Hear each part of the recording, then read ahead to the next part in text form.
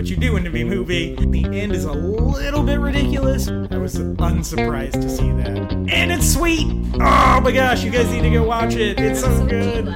It's so good. I want to watch it again.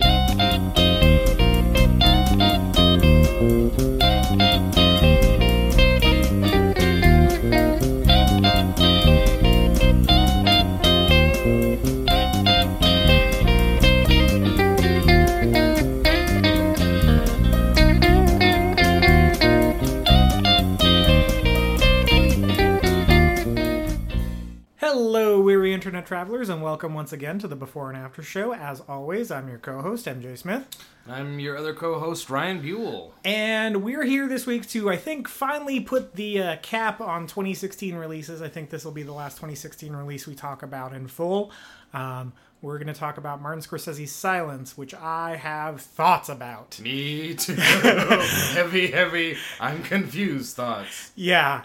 But before we do that, have you been watching anything this week, Ryan? I've been watching a lot of TV shows on Netflix. Okay. I'm going through 30 Rock. That's just, I literally just put it on and kind of zone out. But I am picking up on a lot more of the odd humor that it throws at you. It's so weird. I love it. Yeah. We're in the middle of a rewatch as well. Yeah. We're on season 6, so... I think I'm going through season 4, so you're 2 ahead of me. But yeah, going through that. Movies, I'm trying to think. I don't think I've watched any new movies in the last couple weeks. Really? I am ashamed of myself. I apologize. How about you? Yeah, I watched... Oh, gosh. What did I watch? I rented Last Temptation of Christ and never found 3 hours to commit to it. I have 30 days to watch it, so hopefully by the time my time is up, I'll have watched it. We did watch a horror movie called We Are Still Here. It's a period drama, not period drama, but period horror movie. It takes place in 1979. It's about this family who buys a house that's been vacant for 30 years, and it turns out that's because there's something in the house. Sounds a little cliche. Yeah, it is. It's a very kind of traditional haunted house story, but there's a couple twists in there. They also got some kind of legendary B-movie actresses to be in the movie. It's this couple buys the house, and then their friends come to visit them, and then kind of ish starts hitting the fan. Okay. And so Barbara Crampton, and I don't remember the other woman's name, but she plays Vampira in the movie Ed Wood from Tim Burton. But they both have Barbara Crampton I did not recognize because she's got really short hair, and she's most famous probably for her long blonde hair. Mm-hmm. And so it has some clout, which is good. Yeah. It's really good, man. Yeah? It's a really good horror movie. It's one of the best horror movies I've seen in a long time. Some legit scares. Some legit, so creepy. Like there was one scene featuring an electrician where I was like, no, thank you, F everything about this movie. What the heck? It gets a little campy in the third act, which isn't great, but is great, kinda. Because it's campy? Because it's campy, you can tell they had a lot of fun doing that, and the actors are all experienced in doing those kinds of horror movies, so you can tell they are in their element.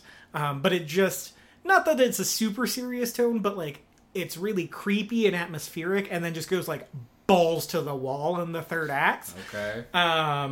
And so it was a little bit of a betrayal, but not much because the actors are really good and you can tell they had a lot of fun doing it. And the effects are really well done for the most part, especially because there's a couple effect shots that you could tell they didn't have the budget to do the gore for, so they kind of tried to hide it with camera tricks. And it's like, this movie had a budget of like $12, didn't it? But the effects work like crazy where they count. And I said it was the movie I wanted Lights Out to be. I don't know if you remember that movie from I remember talking about it a couple weeks back. That's the movie I wanted that to be. I thought Lights Out was just okay. I thought We Are Still Here was great. Also, last thing we watched was because I was getting ready to see a new Martin Scorsese movie. It means I wanted to watch other Martin Scorsese movies. We watched Cape Fear, his 1991 remake of the 1962 film Cape Fear, starring Nick Nolte and Robert De Niro. Robert De Niro plays a convicted rapist who gets out of prison after a 15-year sentence and stalks the family of his defense attorney, because he blames his defense attorney for being the one who sent him to jail. And you find out that he should definitely do that because his defense attorney had evidence that would kind of turn it didn't dismiss him of the crime. He was still guilty of the crime, but he had information where he could have painted the victim as like a slut and like in the eyes of the jury, and they would have been harsher on her than him. But he also knew what he did to the girl and knew that he was guilty and was like, nope, and let him be convicted. But like, that's super illegal if you're a defense attorney. Yeah. Like, whether or not the person committed the most horrific crime or not, you have to try to get that person found not guilty, or at least their sentence reduced if they enter a guilty plea. Yeah. So it's this really cool, like, moral quandary that the movie puts you in, because, like, you understand kind of where Robert De Niro is coming from, because Nick Nolte didn't really do the job he was supposed to do, but you also kind of have to go, well, yeah, but justice was served, so is that you can right? go suck it, Robert De Niro. Yeah, exactly. But he starts like creeping on his family and like being like really creepy to his daughter and his kid and his wife, and he like kills their dog at a certain point. That's kind of like Secret Window without a twist. Okay. And De Niro's like real creepy, and he's got this like southern accent in the movie, which was really off-putting. Yeah. And he's just kind of like a greasy, gross-looking guy, and he's incredible in it. To the point, he's so good in the movie that I was like, what else? Like, what? How did he not win an Oscar for this performance? He's astounding. And I looked it up, and he lost to Anthony Hopkins for Silence of the Lambs that year. And I was like, well, all right. That settles it. Yeah, even though Anthony Hopkins has more of a supporting performance. He's only got 14 minutes of screen time in Silence of the Lambs. But yeah, it's real good. And kind of to what we were talking about, De Niro's character plays this guy who has a misplaced sense of justice. He's got Bible verses tattooed all over him. He quotes the Bible out of context a lot, but to fit his own twisted view of what justice is. Okay. He's got this like kind of super dope back tattoo. It's the scales of justice, but it's a cross. And on one side it has the Bible and it says truth, and on the other side it has the Constitution on the scale. So it's got the scales hanging off the arms of the cross, and on one is the Bible and it says truth, and then on the other side it's the Constitution, it says justice. And I was like, that's kind of awesome. It's a really sweet looking tattoo. Yeah. But yeah, so that's his whole character, and he even spoilers for the like 26-year-old movie, he dies at the end, but he views it as like him going to heaven somehow, and like actually starts speaking in tongues. And I was like, that's crazy. I was like, this is creepy as hell, but it's awesome. Like, he really stuck to a vision in the movie, and I really like that. And I was reading that Spielberg was originally supposed to direct that movie, and I was like, there's no way I would buy a second of this movie if Steven Spielberg directed it. Yeah. I was like, there's like someone way more hard edged like Scorsese needed to direct this. Like, I would not buy the Steven Spielberg version of Cape Fear. Yeah. At all. But there's one scene where they hire a private detective, and De Niro sneaks in the house. He like foolproofs the house, but he ends up killing their housekeeper and stealing her clothes and sneaking into the house and killing the private detective. Mm-hmm. And I guess originally in the script he just snuck in magically. Like, he didn't do the elaborate thing with the housekeeper. He just kind of snuck in and killed the housekeeper and then killed the private detective.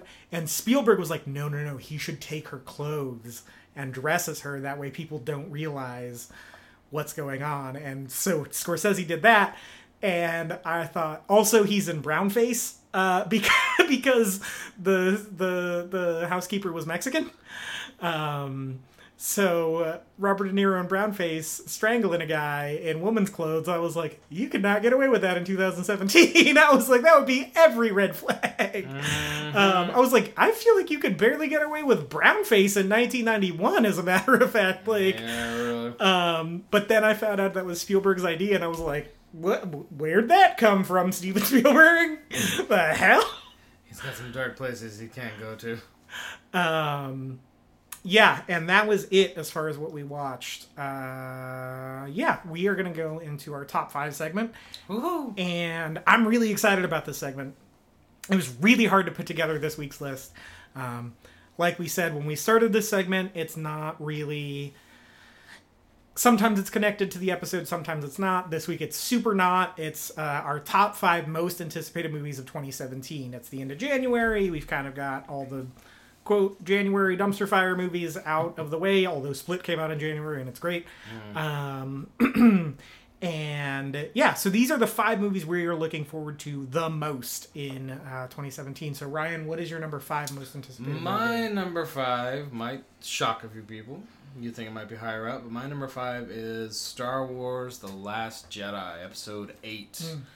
And see what a trailer and actually what the movie kind of says. I was saying a little bit before the podcast, I'm excited for it, but I'm also kind of, oh, okay. Yeah. A little bit disenfranchised with this new trilogy. I feel like it's become a little bit commercialized, and I don't want to. We're all about sweet movies and go watch them, and this one I'm sure will be fun, and I really do want to see it, and hopefully trailers will change my mind and make me super stoked. But it is on my list. I am excited to see that one. So that's my number 5. Yeah, I'm excited to see it. I think Rian Johnson is a better director than J.J. Abrams.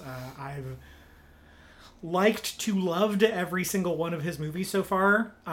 So I think it'll be good. My number 5 is The Fate of the Furious. Of course it is. Come on, you guys. You should have listened to this podcast long enough to know that I'm a sucker for these movies because they're great. Yeah, it's the first one sans Paul Walker, which is sad. It looks ridiculous and outrageous, and that's all I want out of my Fast and Furious movies, and it looks like it's going to deliver on that. Also, The Rock is there, and I love The Rock. So, yeah, it's The Fate of the Furious. There's not a lot to say about it because it's going to be kind of big and dumb and loud and goofy, but that's what I want it to be. Exactly. Ryan, you're number 4. My number 4 is King Arthur: Legend of the Sword. I know that's one you're not particularly looking forward to. No, sir. But I dig the Arthurian. Arthurian lore. I grew up loving it as a kid. Some of the first books I read were all about King Arthur and his knights. And I believe Guy Ritchie, the director. I like his style. And I just think it'll be a fun, sweet kind of fantasy hack and slash Guy Ritchie style movie. And I think it'll be fun. Just same kind of reasons you love of Fast and Furious. That's kind of what I'm going to with this. And I think it actually looks really good. So I'm pretty excited for it. The first in a planned octology of movies. Octology. He wants to make 8 of these things. Woo! Yeah, we'll see. I don't think he will.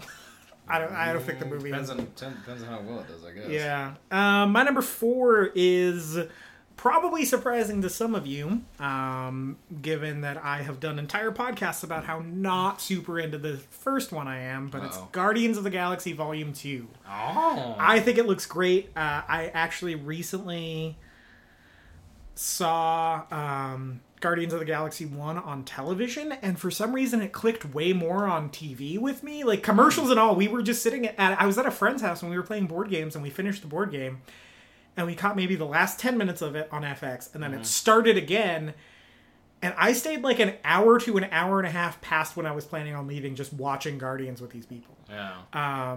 Something about it just like I was like, oh, this movie's crazy watchable. I don't know why it took like the 3rd time through it for me to really connect to that, but I was just like really compelled to keep watching it.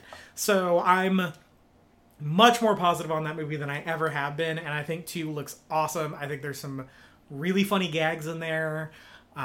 Baby Groot looks adorable. Rocket looks hilarious. Drax looks like he's got some huge laughs in the movie. Yeah. You must be so embarrassed. Do me! Hilarious. That scene is hilarious every time I see it. My big complaint with it is, why is Baby Groot still Vin Diesel? That doesn't make any sense to me. They just pitched his voice up, and I don't understand why. But it's a minor complaint. Yep. So that's my number 4, Guardians of the Galaxy Volume 2. Yeah, my and that is I am excited for that one. That did not make my top 5, but okay. I'm super excited for that one when it comes out. My number 3 is Wonder Woman. Wonder Woman. Wow, that was really high. Anyways, yeah, I'm super stoked for Wonder Woman to come out. I think that may be DC's redemption. Yeah, maybe. We'll see. Maybe not. I'm a hopeful nerd.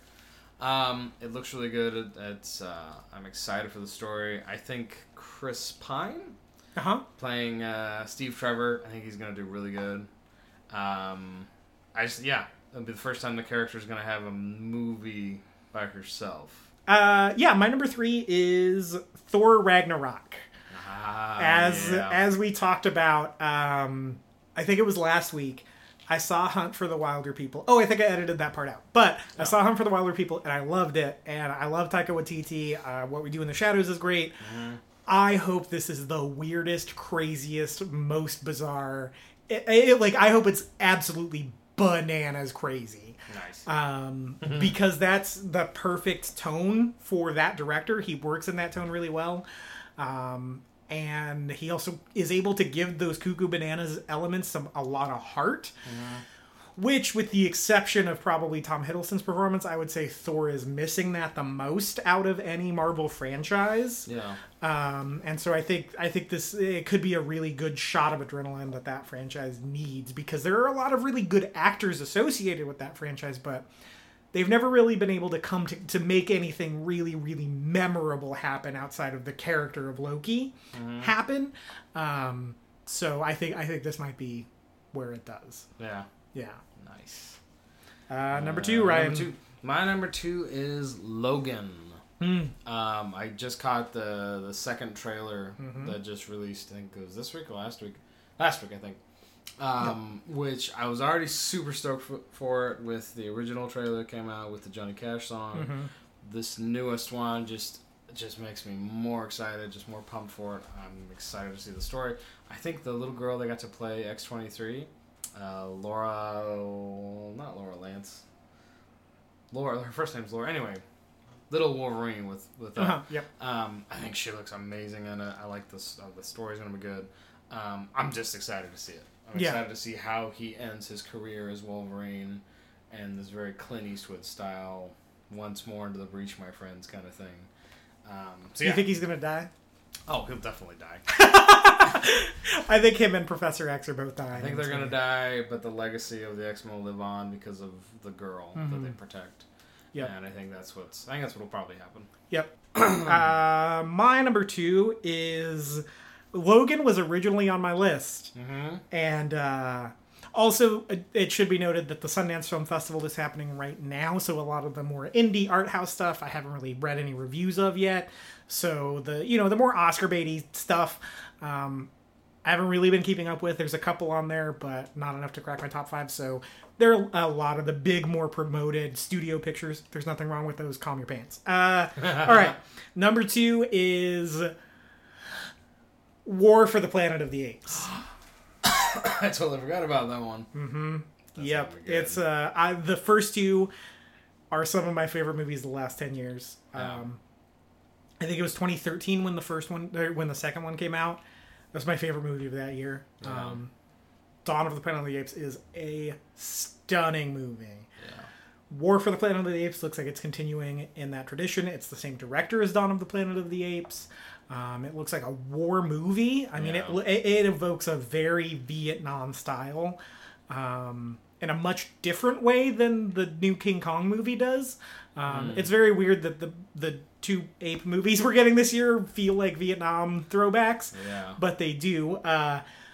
Matt Reeves is back. I love Matt Reeves, the director. He directed Cloverfield. He directed the American remake of Let the Right One In, which has one of my favorite shots in all of cinema history. He directed the crap out of Dawn of the Planet of the Apes. Woody Harrelson's in more for the Planet of the Apes. I'm just like so on board with this. Yeah. And honestly, it's probably interchangeable with my number one. Excuse me. It might even be my number one, actually, but we're so close to the release of my number one that's my number one for right now. Yeah. But we'll get to that in a second. Ryan, what is your number one most anticipated movie of 2017? John Wick Chapter 2! And we tied. Yep. We tied for number one. That's my number one as well, so let's get it over with. It's gonna be so good. It looks so good.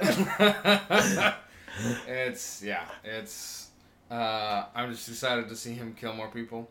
Yep. And just get more into this universe they created. Mm-hmm. Like, the rules are... I'm excited. It seems like we're going to learn a bit more about his past. Not in America or something like that. Yeah. Also, the comic books come in. There's going to be a comic book? In March. Who's producing it? IDW, I think. Maybe IDW? Boom. Oh, I'll have to look into that. That's going to be good. Mm-hmm.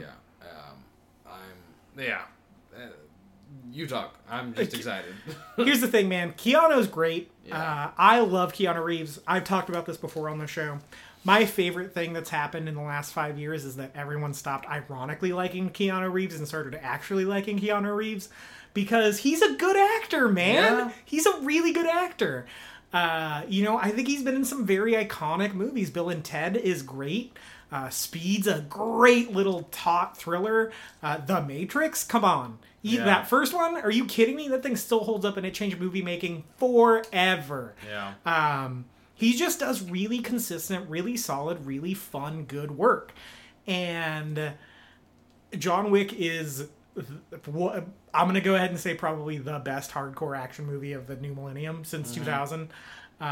It's great. It's just really good meat and potatoes action filmmaking that we haven't seen in a long time. Yeah. While still being like really inventive and cool and like good story. And it has a really good story. It feels like a comic book movie without being a previous comic book. Mm-hmm. It's a really cool world that these guys created. It's really like pulpy and you can feel it. The people who are in it are committed to it. Keanu, you can tell, is having a blast in it. He loves playing the part. And I think that shines through more than any other role he may have ever played. Yeah. He's like really into playing this character. And I love that. I love when you can see that actors are having fun. Yeah. And this trailer looks like it's bigger than the last one. It looks like there's good escalation between 1 and 2. Mm-hmm. It looks like it expands the story. It expands the scope of the universe. It looks like there's bigger, not necessarily better, because the first one's like got perfect action sequences. But it looks like the action sequences are bigger and more elaborate and a lot of fun. I just think it's going to be a great action movie. Yeah. I'm crazy excited for next this month, right? The 14th? Or sooner? Well, it's Valentine's weekend, but because the 14th is a Tuesday. 13, 12, 11, 10th. The 10th, okay. The 10th. Yeah, it opens the same day as Lego Batman. Well, decisions. Stupid. Yeah. It opens the same day as Lego Batman, which is my wife's most anticipated movie of 2017, so we're going to have to go to the movies twice that weekend. You poor man. Yeah. But I have an out-of-town trip scheduled that weekend as well. Oh. That only I'm going on, so logistically it's going to be a nightmare, I feel like. But yeah, I'm ridiculously excited about John Wick Chapter 2. Nice. Other honorable mentions, like I said, Sundance is happening. The two that I've heard, one's called The Big Sick because it's written by Kumail Nanjiani and his wife Emily Gordon. They're a podcast. They have a podcast that I listen to all the time. I love Kumail's stand-up. I love him on Silicon Valley. He's just a guy that I like, so I'm really excited to see his first movie. Mm-hmm. And then, he didn't direct it. Michael Showalter directed it. Just kidding. But I like Michael Showalter's movies, too. And then there's one, I'm going to botch the name of it. I want to say it's called Wind River, but I know that's wrong. It's called, Wind something. It's, by all accounts, Hell or High Water in the Snow with Jeremy Renner. It's from the same screenwriter. And I mean, Hell or High Water is one of my favorite movies of 2016, so I am into it. Yeah, so those are the ones out of Sundance, and then Logan's a big one for me. Lego Batman's a big one for me. I'm so excited about Lego Batman. Yeah. Do you have any honorable mentions? So I already said Guardians of the Galaxy. I'm really excited for Thor. Spider-Man, yeah. Thank you. Pretty much any of the comic book movies. Are you excited about Justice League? I am. Is that coming out this year? Mm-hmm. November. Oh, yeah. I am excited for that. I think that'll be good. But I don't know. Pirates of the Caribbean 5? 6? 5? Whatever. Something like that. I think it's 6. Yeah, I don't think care. it's the 6th one. Yeah. That was a joke. Yeah. I don't care.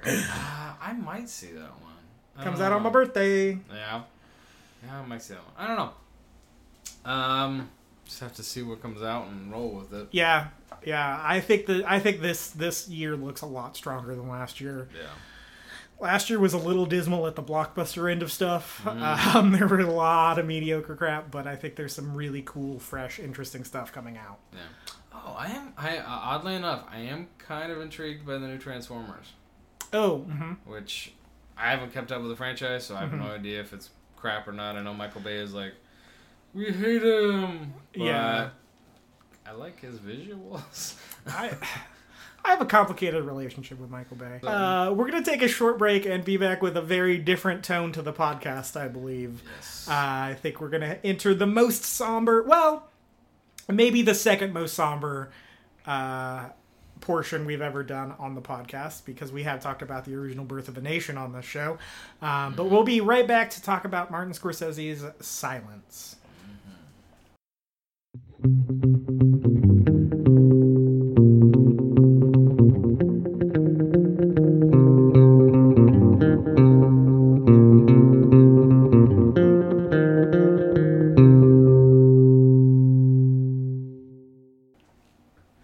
And we're back, and we're here to talk about Martin Scorsese's Silence. It's the latest from director Martin Scorsese. It stars Andrew Garfield, Adam Driver, and Liam Neeson, and a host of really good Japanese actors whose names I don't know.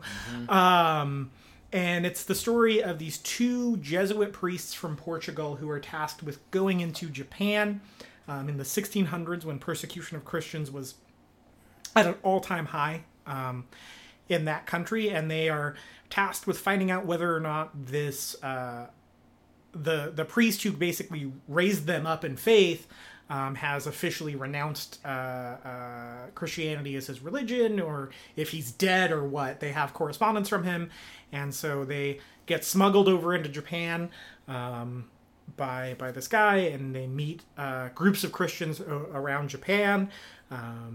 Those Christians eventually get found out and persecuted, and they have to escape kind of into the hills of Japan.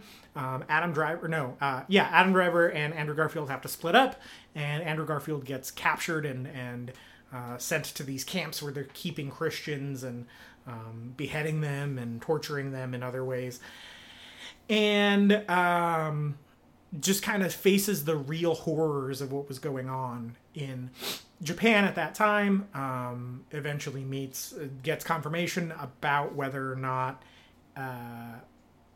about the fate of Father Ferrer, who's played by Liam Neeson. And I think I'll leave the plot summary there until we get more into spoiler territory. I think for just to make sense out of all of this, I think we're going to have to take this at least in 2 acts, maybe 3. So I think before, not to compartmentalize too much, but just as a movie, what did you think about Silence, Ryan?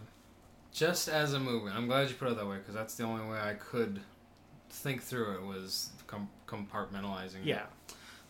As a movie, purely as a movie, everything else out, all other considerations out the door.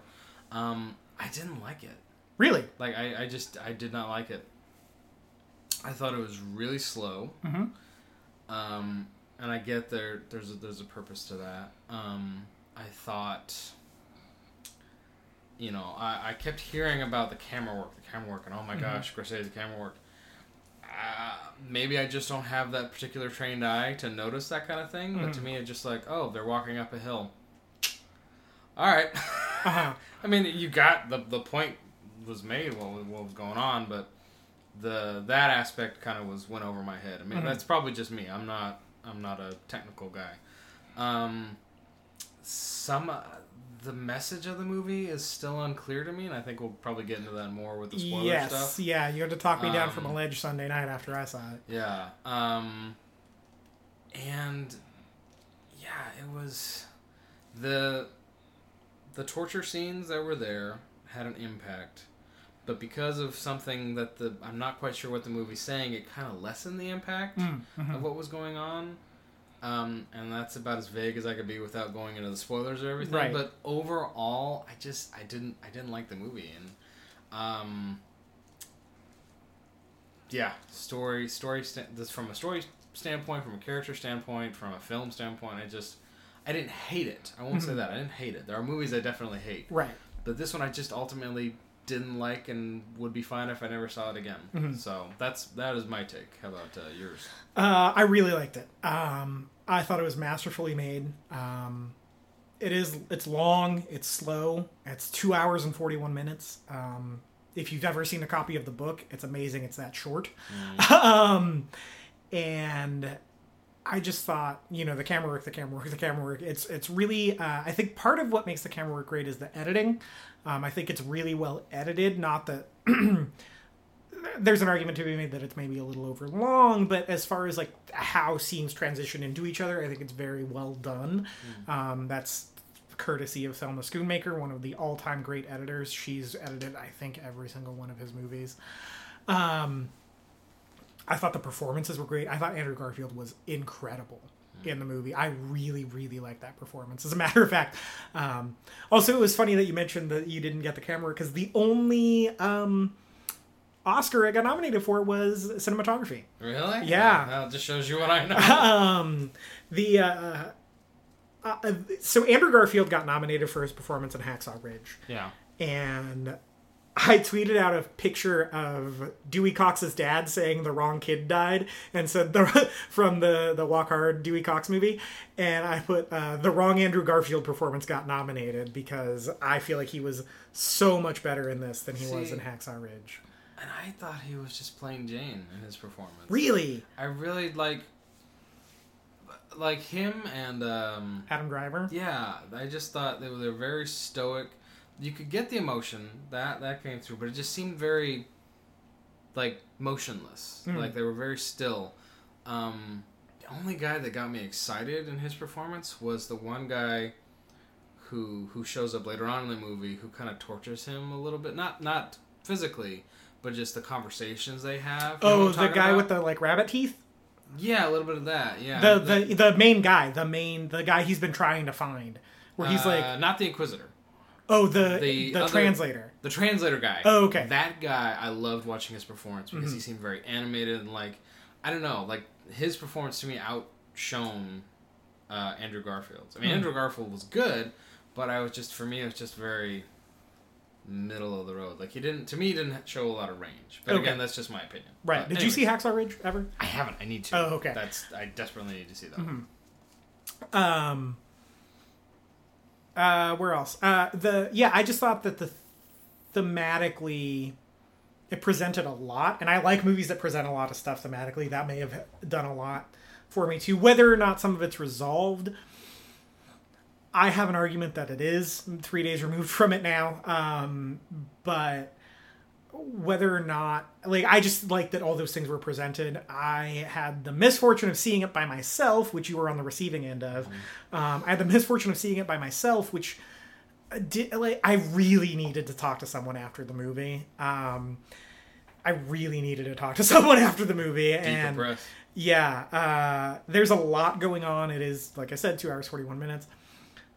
I think that I was glued to it the whole time. I didn't feel like I needed to check my phone. I had to pee really bad, and I had to pee really bad, and it got really bad right when Liam Neeson showed back up, and I was like, "Ah, man!" I thought Liam Neeson's like distraught acting at the beginning was incredible. Yeah. I didn't really like his performance when he showed back up. See, I kind of did because, again, the dichotomy of the movie is I'm not quite sure what the central message is. But I read his character pretty well. I think he did a good job of conveying the conflict within himself. That's true. Like putting on the mask of one thing while really feeling something else. And that got confirmed later on with towards the end of the movie. Mm-hmm. Yeah, I'll talk about that later. Yeah. But I really liked his performance. Liam Neeson again, to me, he showed more range in his face. Originally, it was supposed to be Daniel Day-Lewis. Really? Mm-hmm. I feel like that would have been a complete waste of Daniel Day-Lewis. I think, because he's in there for 10, 15 minutes, if that. Yeah. So. But yeah, as a movie, I thought it was incredibly well done. So, as we talked about last week, you and I are both Christians. Yes. Pretty devout and, unafraid to talk about that kind of stuff. Like we said, the show, it doesn't necessarily come from a Christian lens, but that kind of thing does inform how we view all these things. So really, if you think about it, even though we don't explicitly talk about what's the spiritual lesson we can learn from Suicide Squad, Don't go see it. Yeah, but so we don't talk about that, but. The what we believe informs what we watch and how we watch it and how we interpret it. So this movie seemed right up our alley. We went on a long rant about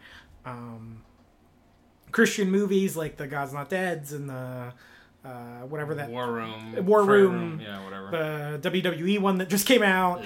Yeah. There's all those, and we talked about those being cotton candy, and this seemed like something that was. More food for thought. It was something for Christians that they could, it's a lot meatier. It's something that gives them something to chew on.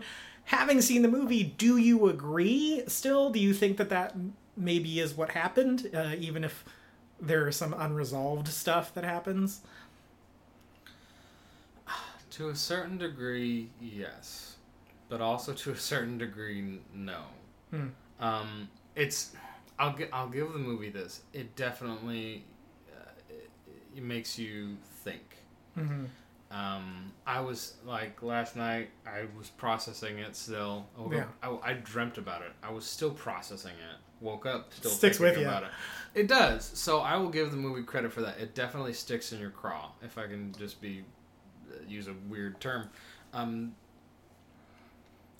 But in terms of being something that a Christian can watch and either be admonished or challenged, it's a weird camp. In one sense, yes, because you do get to see historically what happened to the in Japan to Christians who went there, which is fascinating in and of itself and convicting and it sounds weird to say, but uplifting in a sense. These men had devout faith and they followed it to the letter. And you see that in the world news now with Christians all over the world dying for their faith. In China, yeah. So in that, I think the movie succeeded extremely well. I think it did that very well. Where I have issue with is the central message. It was a little convoluted for me. Like what Scorsese and I haven't even read the novel, but what it's trying to say about Christ himself, I'm a little uncertain of. It is very heavily, and which based on what happened in the story, fictionally it makes sense, but it's very heavily into Catholicism. Yes. Which I get, but I trying to word this very carefully. I love and respect Christians, and I think people in the Catholic Church can totally love Jesus, been totally saved. A lot of the Catholic teachings I do not agree with, and I think are contrary to what Scripture has to say. And the movie emphasized a lot of things that I disagreed with, like the priests going, and it's them that save the people. It seemed like that was a big emphasis on that. We have to, they confess their sins to us. Right. Which to me I disagree with because Christ is the intercession between man and God, not man to God. I don't agree with that at all. So that I had some issue with. But again, it's historical. They're going by that. Okay. And also, well, I don't know. So go ahead. Yeah, sorry. Before I ramble. So for me, I was in tears like 15 minutes into this movie. As soon as they rolled up on the first village of Christians, I like got real weepy about it. Because I just got really overwhelmed about the gospel. I know that's a kind of a simplistic way to view it, but you know, I grew up like I mentioned this. I grew up in a church that heavily emphasized missions. You know, we were part of a denomination called the Christian and Missionary Alliance. We had supported several long-term missionaries across the globe. We would fly them out once a year and hear their stories. My church went on countless, and still does. That church, my mom's still a part of it, on countless missions trips to Mexico, short-term missions trips over the summer, that kind of thing. So I grew up in a church that heavily emphasized missions. The church I'm a part of now heavily emphasizes missions, maybe to a lesser degree than the one I grew up in, but the church I go to now is also the definition of a megachurch, minus the, not preaching the gospel, is the definition of a megachurch. But they have a lot more moving parts than the church I grew up in. So they have just like a lot more fingers in mission work around the globe and here in America. So the mission of going and making disciples is always something that I've been sensitive about because of the environment I grew up in. Yeah. And that really like hit home for me. Yeah, it struck a nerve. It struck a nerve seeing the persecuted church, and also just the idea, and this I think is where we'll get into it, the idea that this survived all of this. You know, like it's still like it's bigger than any of the things that the Japanese could have done to stamp it out. The truth always wins because it's the truth. There's a great exchange late in the movie. I really did like that. And as far as the Catholic stuff goes, I kind of agree with you, but it didn't really stick in my craw that much because it's a movie about Catholics. True. You know, and I think part of it, one of the things is the journey of Andrew Garfield's character is him realizing that he kind of is powerless, in quotes, I'm doing air quotes around powerless, in the sense of being the savior of these people. Okay. So I think it is his journey to kind of realizing like, we are not really the ones who do the saving here. And, you know, he sees when he rolls in there, like he sees that these people are fine in their faith without him being there. And there's one of the villages he goes to, he's handing out all these things, like he has to break his rosary apart. And he's like, they're almost too into these symbols. Which I'm glad he brought up, because when they were talking about that, again, going with Catholicism, I just thought, okay, someone say something about this, because these people are treating these things as holy relics. Mm-hmm. And I'm glad he did say that. The line about they're treating them, he said something along the lines of, I'm worried about this. They're treating these objects as more important than faith. Yes. And I really appreciated that. Yes. I'm like, okay, sweet. We're on the same boat here, brother. On certain things. Right. But I wasn't quite sure what the movie was trying to say. So the scene I have in mind that made me wonder, what is this man's journey? What is the central thing Scorsese or the novel is trying to get across about this priest? The scene where just before he gets captured and he's looking into the pool. The image of Christ is superimposed on his face. And also, throughout the movie, I feel like it's sprinkled throughout. He's comparing himself. Christ is in this, and Christ was in this same situation. Was the movie trying to convey this man had pride in himself? And like, I must do this, but the end result was he learned that Christ is the one supposed to do this? I absolutely believe that's the case. That's the case, okay. And that's the case, then this movie, I think I would feel much better about this movie. But at the end of the day, I just wasn't sure what it was trying to say, which is why I feel very convoluted and I didn't like it. Because I wasn't sure if that was what they're trying to say or something else. Because that was a little bit vague. Right. So Ryan was on the receiving end of kind of my panic attack at the end of the movie, because I said I think I kind of hated it. And I explained to him what happened. So what happens in the movie is he goes to this camp where these Christians are murdered and tortured and, forced to, at least symbolically in our eyes, and, in 2017 eyes, a lot of the renouncements of faith that the Japanese ask them for are really kind of childish and silly. The big thing is they ask them to step on an image of Christ. I honestly feel like Jesus doesn't care either way on that, you know? I think because of the larger thing of what it was, of like, you know, if you step on this, we're counting this as a renouncement of your faith. I think there is some stuff about martyrdom in there that is to be said, but there's a character who continually commits this apostasy, right? Yeah. Throughout the movie, and keeps coming back, and like, I'm of the opinion that he's no less saved than those martyrs, the people who refuse and get beheaded. You know, it seems like, especially at the end of the movie, that his faith is very genuine. Like I said, especially where he ends up. But Andrew Garfield is taken to this camp after he meets Liam Neeson's character, and he's going to go into the pit, which is the worst torture that the Japanese have, without inciting death in these people. They put a small cut behind you, hang you by your ankles over a pit, and the the blood rushes to your head but doesn't knock you out. It drips out, so there's constantly pressure being relieved in your head, and it's excruciating pain. He's presented, Andrew Garfield's character is presented with an image of the Christ to step on, and he basically says, like, hey, make them do it. And they say, we already did they've all done it. But we want you to do it. We will let them go if you do it. Yeah. And he does it. He has... once again, this is one of those things that I just kind of had to sweep aside. Like, Jesus actually talks to him in that moment, which at first felt kind of silly. It did. But actually was an emotional... hit me a little bit. Yeah. But then again, I'm not quite sure what he was saying. Right. In terms of... So Jesus says, step on me. Like, yeah. step on this image of me.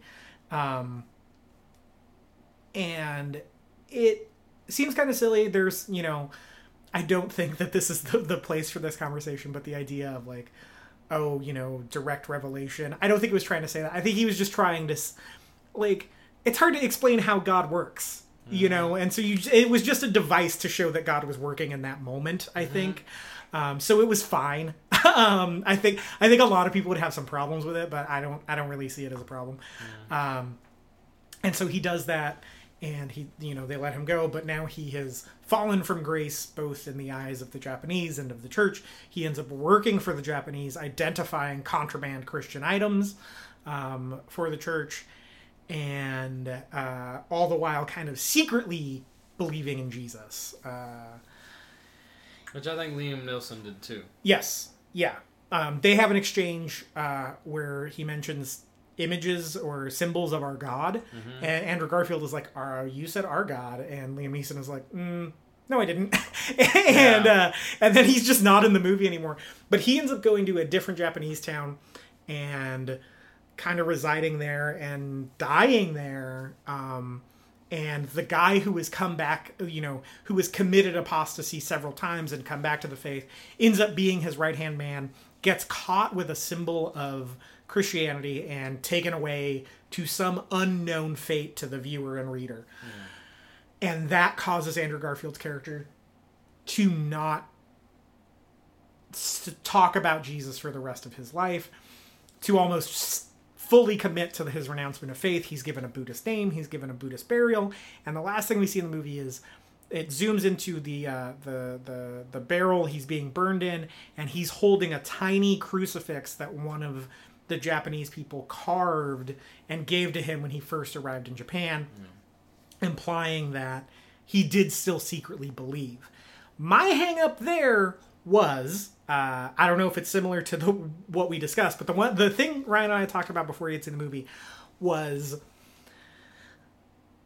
is the movie saying that sometimes evangelism is too hard, therefore we should just keep our faith to ourselves? I don't know if that was your major hang up. That was part of it.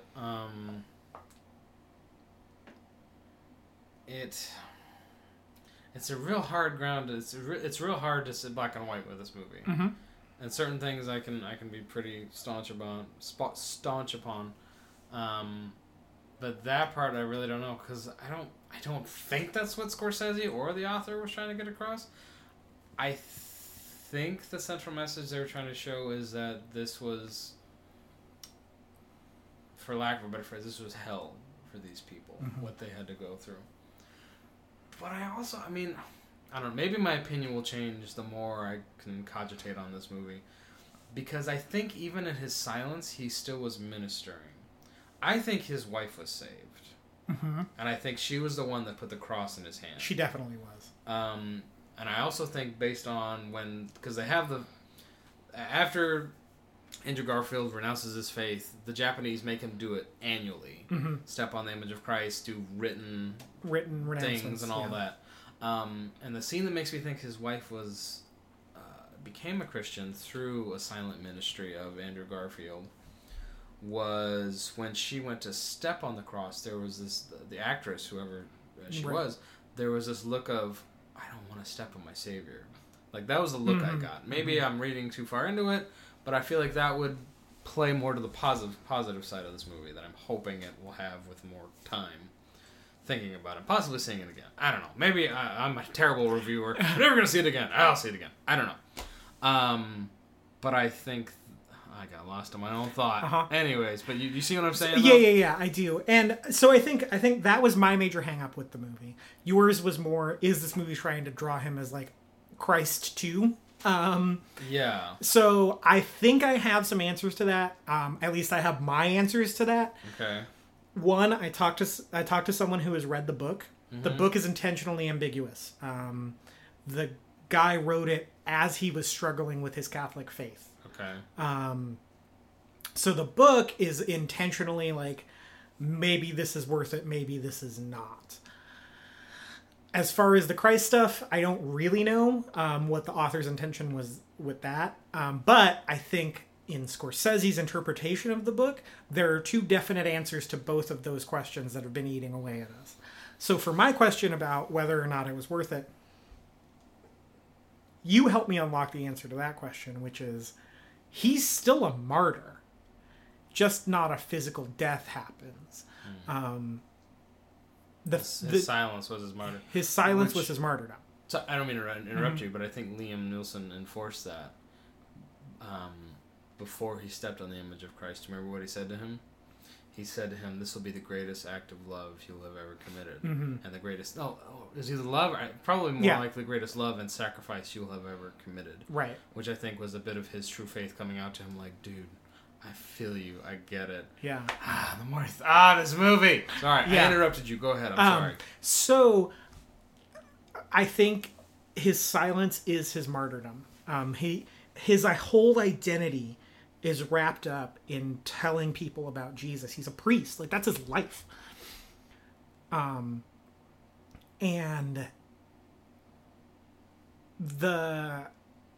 I think that he has to die to himself because the people that are in the pit that are being tortured, they've already committed the apostasy. There's literally no reason aside from pure cruelty for the Japanese to have done this. They've done everything the Japanese have wanted them to do, but they want to use it. They use them as pawns to get to the priest because they view that priest as very dangerous because of the amount of clout that they have within the belief system. So they use it to get to him. These 5 Christians are kind of absolved of the crimes that they're being committed in the eyes of the Japanese government. And so he has to die to sharing his faith in order for the Japanese to continue living, the Japanese Christians to continue living. Because if he stays, they're just going to keep killing Christians to get to him. They're just going to keep killing Christians to get to him. And yes, there is an argument to be made that, they would gladly go into death for the gospel and, but at the same time, is it necessary? And, they view this priest as very dangerous. They don't view these fishermen and these farmers as dangerous, but they're the most dangerous because they're in the community every day. They're in their villages. They're influencers in their communities. And so I think in order for the gospel to spread through Japan and Japanese Christians to exist, he has to die to himself. I mean, God's sovereign, he's still going to work. Yeah. But I also think that the very, very, very, very last thing that happens in this movie after the fade to black, it comes up and it says, "This film is dedicated to all the pastors and worshipers in Japan." I think it takes a very hard stance that, look, it survived all of this. It's still a thing. There are currently people in Japan who believe in Jesus. And so I think that the movie takes a very, very hard stance on, it's not anti-evangelism. It's just that this guy had to stop doing it in order for the gospel to really take hold. And I know it seems super counterintuitive for that to happen, but that's what had to happen. Yeah. Also, it's a fictional movie. It's based off a novel of true events. So these guys didn't really exist. They were amalgamations of characters. As far as, is he Jesus Part 2? Or did he view himself? View himself as that? He did. He absolutely did. Until Jesus talked to him, I think. Because Liam Neeson straight up tells him that he thinks he's Jesus Part 2. When he confronts him in his cell right before he goes and steps on him. Because he's saying the people aren't dying for Christ, they're dying for you. Mm-hmm. Which is the part I was like... But he also tells him, he was like, you put yourself in these situations, you draw comparisons. I don't remember the exact wording, but he tells him, you draw comparisons between yourself and Jesus, and you're not, man. Like, you're just not. And so through that, I think is where... Because I remember thinking the whole movie, I was like, man... This guy really thinks he's Jesus, doesn't he? And, like, I'm not saying it's bad to compare your situations you're in to situations Jesus was in. Like, we've been in similar situations. Yeah. None of us are the son of God. But, there are relatable things that he went through. That's not inherently a bad thing, but I think it starts to overtake his heart, and he ends up putting way too much pressure on himself. To the point where he starts viewing himself as another messianic figure in these people's lives. And Liam Neeson comes in and he's like, you're not this for these people. Like, it's gonna be okay, basically, because he does have that secret faith. He tells him, I wish I remembered the line, but he says, like, you continually draw these comparisons between you and Jesus, and it's not the same. And I think that when he does commit the apostasy, he realizes, and Jesus actually does interact with him. I think that's when he's finally silent. I think that's the silence the title of the movie is getting at, because the whole time he's just been trying to work, right? He's like, if I could just get here, if I could just talk to these people, if I could just say the right words to this person. But he just needs to shut up and listen to God. You blew up my mind, Now I have to go see this movie again. Oh man. As soon as the movie got out, it was 6:09 and there was a 6:40 showing happening across town, and I almost drove to it and went to see it a second time. No. But yeah, I think it's a movie that rewards thought. Yeah. And I like that. It's not a movie for baby Christians at all. Go watch War Room, I'm sad to say. Yeah, yeah, for sure. It's a movie about people who want to think about these kinds of things and who are okay thinking about these kinds of things. I don't think it would cause anyone to be like, oh no, F this. I don't think it would happen to a new believer. It might, but I just think it would be a little too heavy for them. It's a heavy movie regardless of the things we've been talking about. I think the only way they could be is because the Japanese throw out these arguments, which I hear a lot of seculars saying, is why, your religion is exclusive and you should da-da-da-da. Mm-hmm. That argument would have hold water if they weren't torturing and killing people. Yep. But it don't no more. Yeah. Oh my gosh. My favorite scene in the movie is when they first bring him in front of the Inquisitor, and he doesn't know he's the Inquisitor. Yeah. And he's talking to him, and he says something about,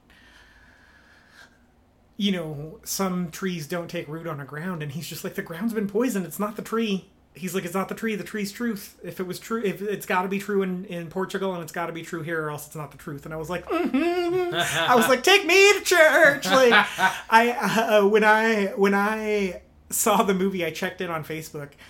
I had gotten called into work Sunday morning. Yeah. And so I missed church. And so I just put, I missed church this morning. This counts, right? And at that point I was like, preach. Like, that whole scene, he's just like so staunch in his faith. I'm like, it's so good, man. Yeah. That was a really good scene. But the scene, okay, the Inquisitor was ridiculous. His voice was ridiculous. Can we just say that? He was I real just wanted him to say Mowage. That's all I wanted him to say. But the scene where I was just like, what the frick is going on here? Was where Andrew Garfield is sitting opposite the Inquisitor inside. I think it was either just before... Oh, and he tells him the story of the concubines? Something along those lines, but it was the scene where he literally deflates. Yes! And I was just like... Is he melting? Like, I was the moment I was like, this is really stupid. What? Yeah, that was a weird understand. choice. Yeah, it just... Because it's literally just like...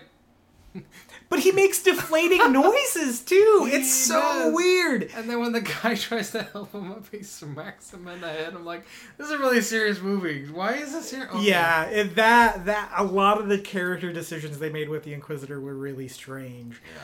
So, yeah, I ended up really loving it. As a matter of fact, I almost am willing to say it was... I think it might have been my second favorite movie. I really loved La La Land. It might be a little bit better, I think. Maybe. I don't know. I'd have to see both of them again. Yeah.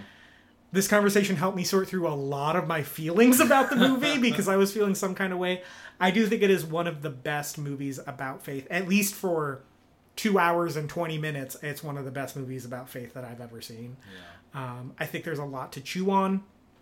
I think even like almost regardless of how the movie ends up or what the message he's trying to get across is, if you're a Christian, there's so much in that first 2 hours and 20 minutes that like makes your heart break. It makes your heart sing. It makes you rejoice. And like, I prayed before the movie of like, hey, just like teach me something about this. Like, just teach me something through this movie, God.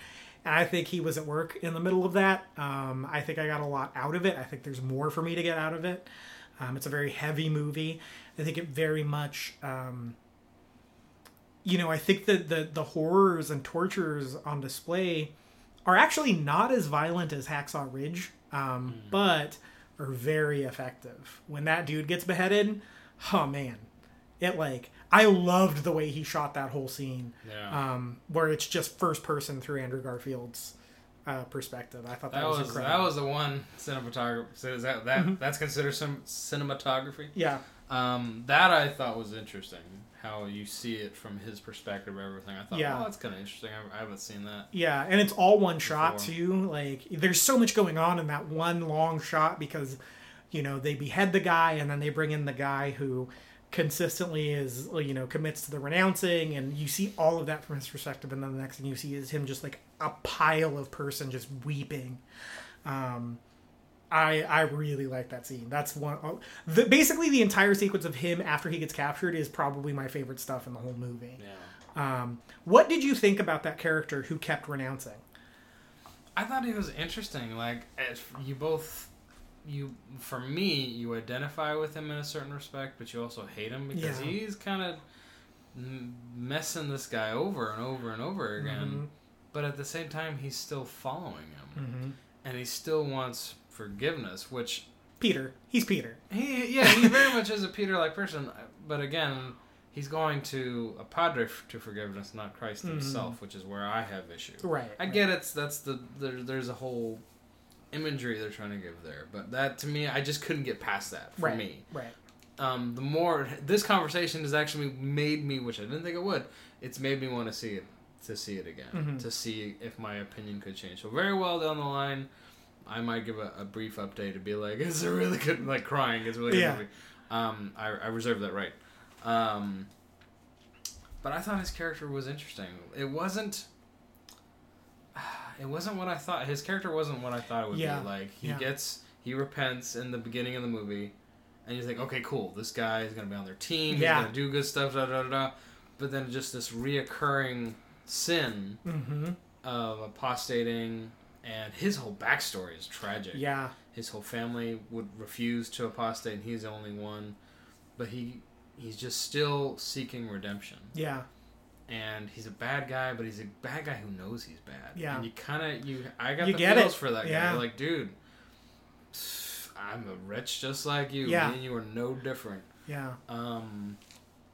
And so I actually really liked his... The more I think about his character, the more I liked and he's really complicated character, really complicated, meaty character. I really like that character a lot. And oddly enough, he had even though I'm sure he got killed for his faith in the end, even though we don't see it, his had the most happy ending. Yeah. In a sense, because he did end up back with Andrew Garfield, which showed he wasn't just a scum of the earth guy who just wanted money. Like, he was still reaching for salvation. Yeah. So I actually liked his character. Yeah, I mean, he's the embodiment of a beatitude, right? Blessed are those who hunger and thirst for righteousness. Like that he did, even if he didn't live up to it all the time. You could tell that I think every time he came back, it seemed genuine. You know, you never thought that this guy was just kind of coming back for, once again, the problems with his atonement are, I'm going to set those aside for the sake of this conversation. Yeah. He kept coming back for atonement, and it didn't seem like fire insurance. You know what I mean? Yeah. It didn't seem like he didn't seem obligated to do that in the sense of like, this is what I got to do to get into heaven. He seemed obligated to it because he loved the Lord. You know, he loved faith or God or whatever. Like, see, I'm sorry, I'll let you finish your thought first. But and so he keeps coming back for this. You know, and he keeps coming back to this to repent and confess his sin, and it keeps happening. But each time, like I said, it just feels genuine. Like, it feels organic, and like he's coming from the correct place for wanting atonement, rather than just like, oh, I better make sure my card's punched. Yeah. But that, for me, I'm still, maybe you can help clarify this for me, I'm still a little unclear about what these people actually believe to a certain extent. Because based on the few conversations Andrew Garfield had with certain ones of these Christians, they were saying, they talked a lot about going to paradise and going to heaven, which that in and of itself is not making me go, clearly they're not Christians. Yeah. But there just seemed to be a real de-emphasis on Christ himself and gaining him as the reward. Yeah. But maybe I'm going in with expectations of this movie that the movie was never going to meet. I think it's partly that. I think a lot of it, too, is ministering in that culture at that time. It's hard to be clear about anything. Just because of the general state of the country. You know, there's so much fear in the teachings that they're probably not going to come across as concise as they probably should. But I think ultimately God's at work in that too. I think these people's faith seemed genuine when they go to those villages. You know, I think Jesus was doing work in those villages. I think they may not have had the knowledge or education to come up with all the right words, but I mean, it seemed like God was still working through that, and clearly he was, because Japan still has Christians. You know, like, God's able to work in any of those circumstances, I feel like. That's where I stood on it at the end of the movie. I was just like, yeah, it's maybe not, you know, as rich as it should be, but it's something. It's better than nothing, kind of, at that point. Sure. You know, the gist of the gist is there, at least. Yeah. And God can take it over from there. That's where I landed on that, at least, because of, you know, the rampant persecution. But yeah, I think the depictions of persecution were so intense and crazy, and you know, it's weird to say this, but like, really good. Really good. They were well done. Yeah.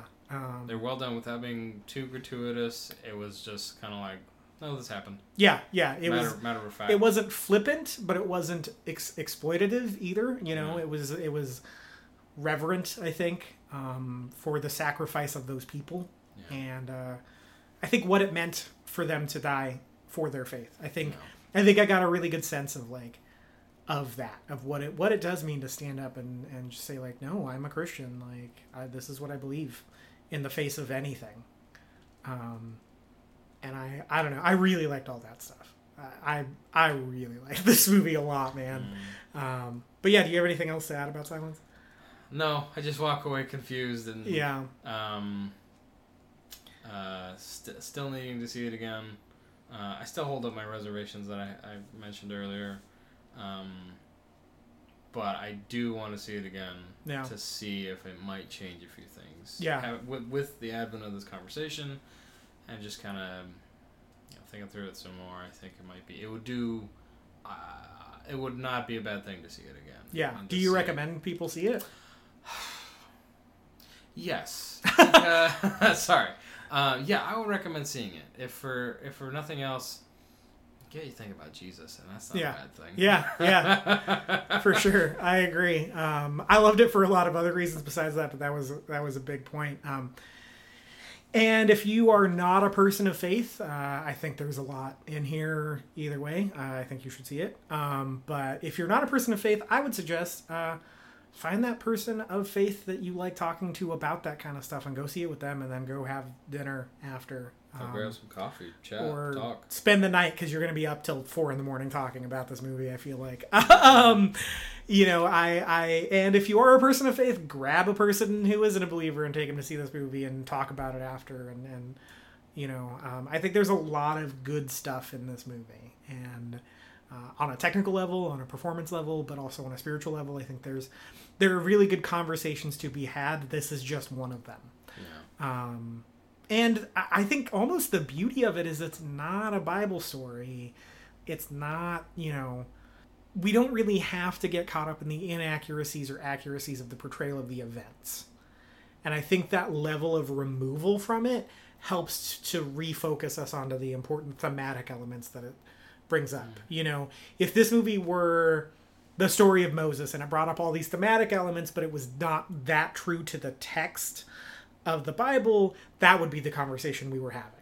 Yeah. This is... Which has happened. which has happened. Well, it wasn't as good thematically either. Yeah. But, with this movie, it's already based off of a novel of true events, but it's a fictionalized account of true events that are not part of the Bible. And so I think through all those levels, you can set up these huge themes that we spent the most of the episode talking about, and you don't really have to let the... There's not a better way for me to say it. You don't have to let the quote, air quotes, theology of it, all that get in the way, or the accuracy of all that get in the way, because it's not the Bible. You know what I mean? Like it's a fictional tale. Yeah, it's a fictional tale. So I think that helps, and I think that can help in a lot of stuff. That's one of my things. I think fictional stuff with the arts. You mean? Yeah. Well, yeah. Like, I mean, it's about to be a longer conversation. If we're I what I mean is, I think true or themes about truth are better in art when they're set up through fiction, because it puts a layer of artifice between it already that you're already agreeing on. You know what I mean? Yeah. Whereas if it's like, even Ben-Hur, something like Ben-Hur, that's not a Bible story. It's an incredible portrayal of Jesus. You're talking about the original one, yeah, right? Yeah. Not the... I haven't seen the recent one that looks terrible. Yeah. But yeah, the original one, like, it's an adaptation of a novel about a guy who existed at the same time as Jesus. Yeah. But it's not an adaptation of any sort of Bible historical story. Account or something like that. Exactly. But that movie is an astounding work of faith and portrayal of Jesus. Yeah. So it's one of my wife's favorite, actually. Really? Yeah. That's a good movie, man. Have you ever seen it? Not from beginning to end. I've seen like the middle and end on TV, but I haven't seen it from A to Z. So. I love it. I love that movie. You should watch it. Okay. I've got the Blu-ray at home somewhere. So. Oh, really? Yeah. Well, she bought like the collector's edition. Oh, the giant version? Yeah, that's awesome. The big one. So I have to watch that one. Yeah, man, it's real good. That's real good. But thanks for listening, you guys. Thanks for listening. We love you guys. Let us know what you think. You can review us on iTunes. 1 star if you hate us, 5 stars if you love us, preferably the 5 stars. Please. There's other stars in between there, but we don't care about those. No. You can find me on Twitter at mjsmith891. You can find my writing at wordofthenerd.com. I just wrote about Samurai Jack returning to the airwaves this March. Let's see, what else? Oh, you can find us on YouTube. There's a big announcement on YouTube this week. So go look at that. You can find Corey Tyndall's work at GameSpace over on YouTube as well. The big announcement also encompasses GameSpace. It's a big announcement about the YouTube channel, really. And probably a little bit of Oscar talk. Yeah, and then stay tuned, y'all. There's some stuff coming up on the horizon that I don't think I can talk about yet. But I will tease it a little bit. You won't know it's a tease for it, but go to tarpleymovietalk.com. That's Tarpley, Tarpley, movietalk.com. I was part of a collaborative top 10 films of 2016 list over there, and you should go read that. It's a guy named Josh Tarpley, who was kind enough to reach out to me and ask if I could participate in that collaborative top 10 list, but he also did his own personal top 10 list on the site, and you should read that too, because top 10 lists are fun to read. It's fun to see how many people can rearrange the same movies in different orders at the end of the year. But like I said, stay tuned. There's some stuff on the horizon. So yeah, until next time, go watch Silence. Go watch it. Hello, darkness, my old friend. That's the sound of silence. I've come to...